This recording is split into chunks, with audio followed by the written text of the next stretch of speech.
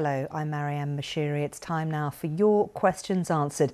Over the next 15 minutes, we'll be answering questions that you've sent in about the Israel-Hamas conflict, which has now entered its fourth day. Well, this drone video shows the scale of destruction wreaked across the Gaza Strip over the past few days. Israel's army claims to have hit a further 200 Hamas targets in overnight bombing. Israel has ordered a total blockade of Gaza, cutting off food, water and supplies. The UN human rights chief says the siege is illegal under international law, while the World Health Organization is calling for the establishment of a humanitarian corridor.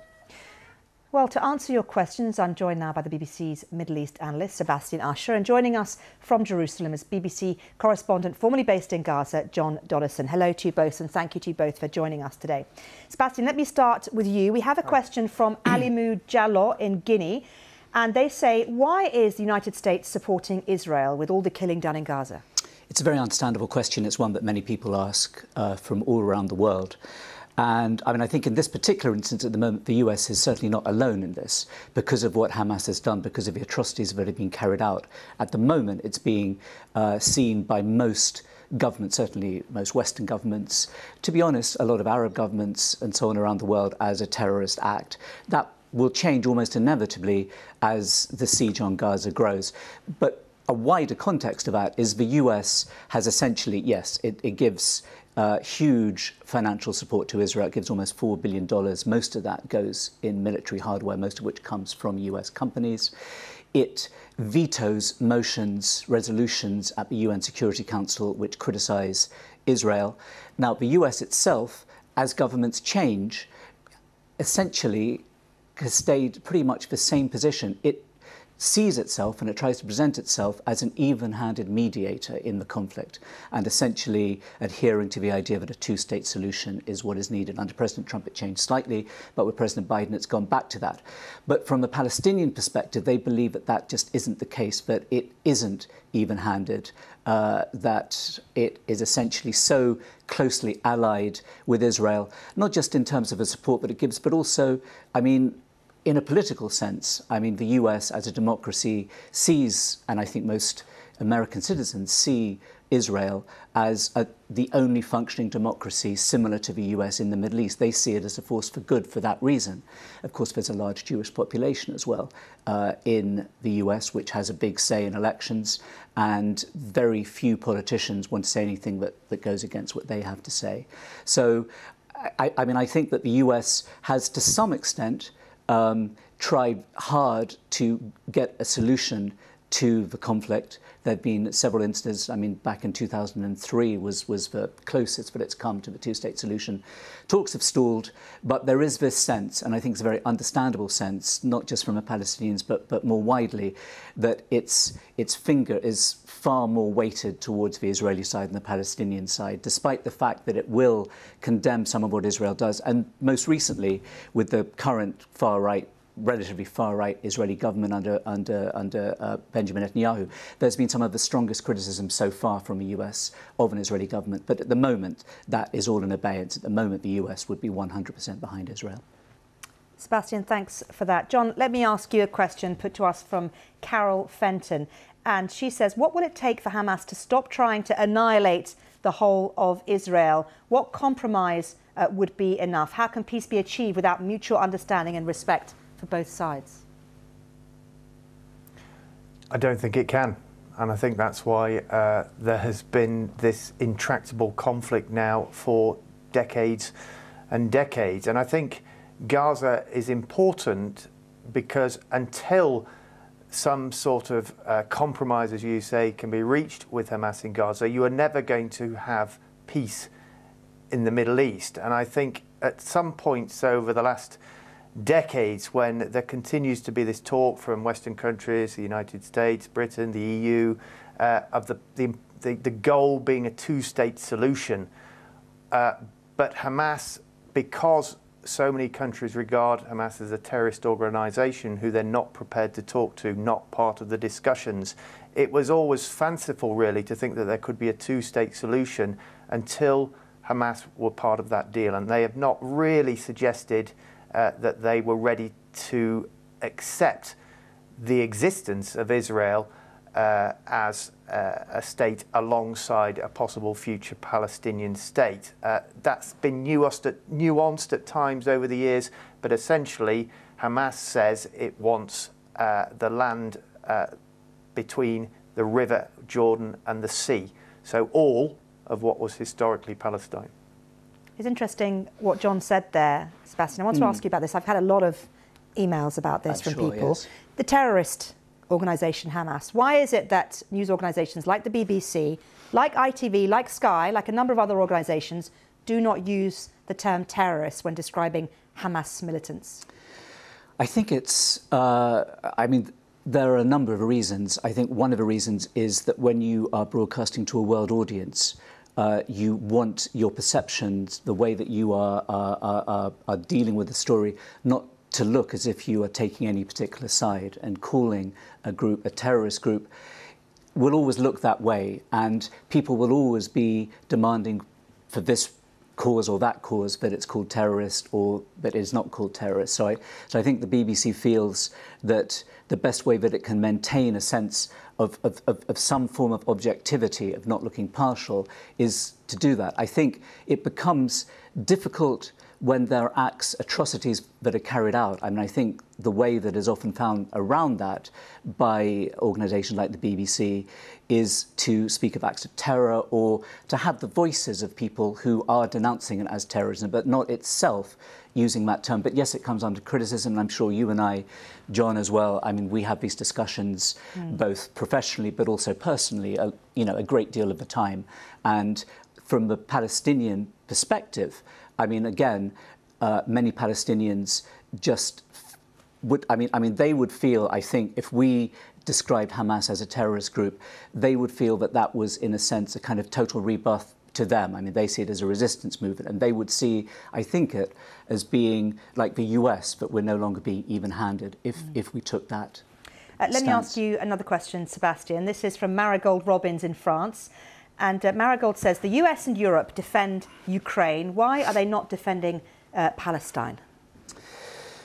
Well, I mean, there's more nuance to that question, isn't there? I mean, without getting deeply into Ukraine, I mean, Ukraine was a situation that suddenly erupted. What we're talking about and what John was talking about there is a situation between Israel and Palestine that has been going on for decades.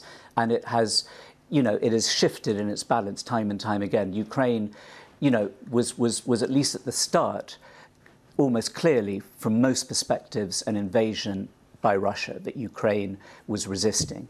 And I think that clarity at that moment made it simpler for governments to respond in that way, whereas the issue between the Palestinians and the Israelis is one which is so embedded in so many different phases that it's harder for governments to come out with such a black and white position. But, I mean, you can't gainsay the fact that the European Union, that the UK, the US, I mean, all of these countries do provide financial support to the Palestinians and have done. I mean, the US has been, although again it blows hot and cold, has been one of the main supporters financially of the UN aid agencies, which essentially keep the Palestinians going as much as that is achieved both in Gaza and in the occupied West Bank. So, I mean, I think with all of these things, I mean, it's a very boring answer, but there is, a great deal of nuance to this. And I think we as journalists have to try and stay with that as much as possible, rather than just going with the main thrust of a story at one particular moment, and try and stay as true to that as possible and try to make, an audience care about that aspect of a story rather than just immediately go one side or the other. I don't know what John thinks about that. Well, it's interesting. I mean, I covered 2 short wars in Gaza when I was based there in 2012, and then I came back in 2014. And one of the things that struck me was, for example, the United States provides a lot of the military support to Israel that causes so much of the destruction in Gaza.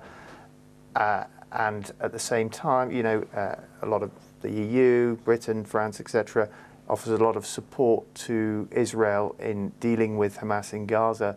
But then it is also those same countries who support Israel who are then having to pay time and time again for the reconstruction in Gaza. And it was a really depressing situation, I suppose, that what there was a sort of pattern of every 2-3 years, there is another war in Gaza, and things will get rebuilt and then things will get destroyed again. And I think what Israel has said this time is they want to, well, both sides actually. Hamas has said they want an end to the status quo. They want to change the dynamic. And I think Israel now, in its retaliation, feels that it wants to do the same and change that status quo in its favour. John, thanks for that. Sebastian, we had another question here from Damien Armstrong in Staffordshire, saying, why is financing to military aid required and needed by Israel, a relatively rich country, against the Palestinians? Well, I mean, it's not simply against the Palestinians. I mean, the military support that's given to Israel is meant to defend it against all potential threats. I mean, from an Israeli perspective, we've heard from the Prime Minister Benjamin Netanyahu for years and years, but he sees Iran as the major threat. And that's a view that is shared not just by the US and much of the West, but also increasingly by a lot of Arab countries.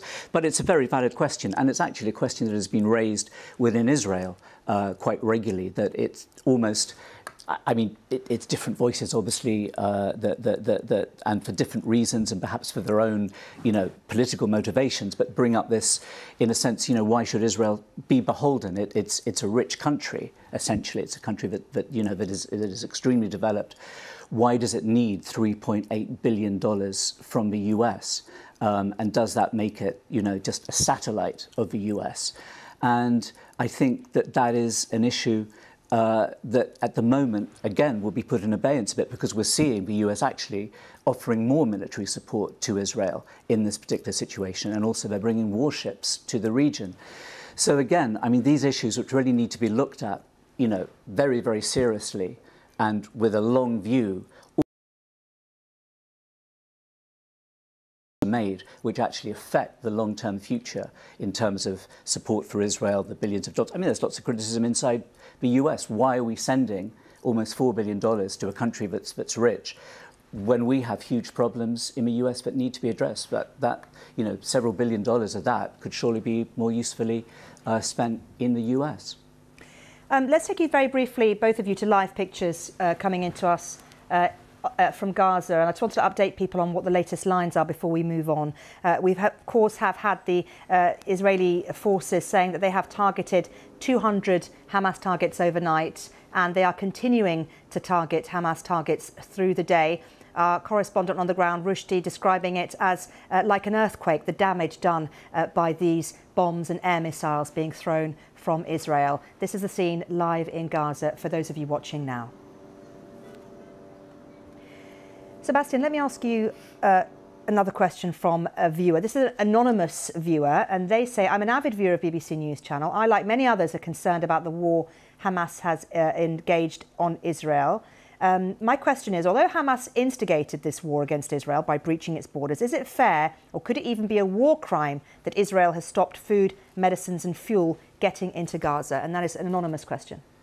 Well, this is a story actually that we've been dealing with just now. The UN Human Rights Chief, Volker Turk, has just issued a statement in the past hour saying that to have a siege like this of a civilian population is against international law. It's a breach of international law. He hasn't quite put it as a war crime, but saying very, very strongly that this is something that is not acceptable under international law. And the rhetoric we're hearing from Israel, and John obviously is very much across that as well, is so much against that at the moment. It's so strong. You're hearing both from politicians and the people that they want, there's an appetite for this total destruction of Gaza. So in that context, this sense that a siege of Gaza, this denial of food, this denial of water, and remember, it's already under blockade, has been under blockade for 17 years.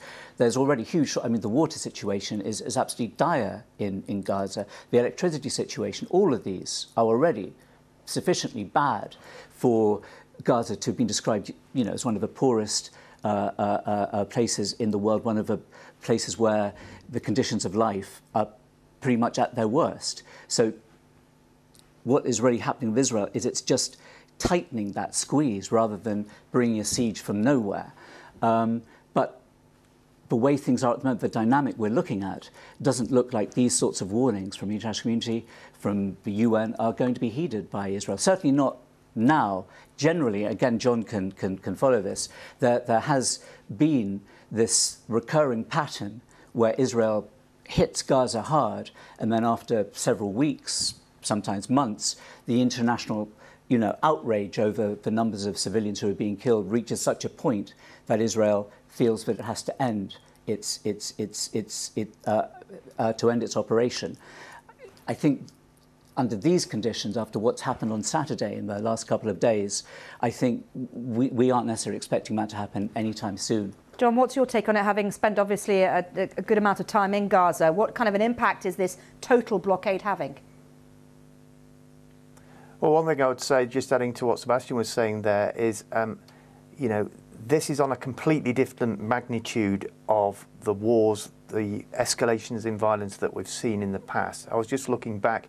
In 2009, there were 13 Israelis killed in that short war. In 2012, I think it was 6 Israelis. Here, we're talking more than 900 and potentially up to 150 hostages taken. So Israel is feeling it has the right, frankly, to do whatever it wants. And I don't think it's going to listen to the UN Human Rights Chief. I don't think it's going to listen to UNICEF. I think it feels that it will have the backing of its public to do everything it wants. I mean, you go to the blockade, which, as Sebastian says, has been in place in some form from Israel and also Egypt to the south for 17 years. And certainly when I was there, and the last time I was kind of regularly going into Gaza was in 2013, it was bad. There were periods when I was living there where virtually half the food you were getting coming into Gaza was coming through tunnels. You'd open a can of Coke and it was covered with dust on the top, coming in from tunnels from Egypt. At times, those restrictions have eased and Israel has let more stuff in and more exports out. But the big thing I think that is important is that about half of Gaza's population is under 18. It's a very, very young population. And there are many, many people in Gaza who have never left. So they've never met an Israeli. So there's no interaction between the two sides, no understanding of the other side's perspective. And I think that is what is really, really difficult to overcome. John Donnison in Jerusalem, thank you so much for answering questions today. Sebastian Usher in London with me. Thank you, both of you, for answering viewers' questions today. And as always, thank you, the viewer who've been sending these questions to us. We'll leave you with these live pictures of Gaza City. Bye-bye.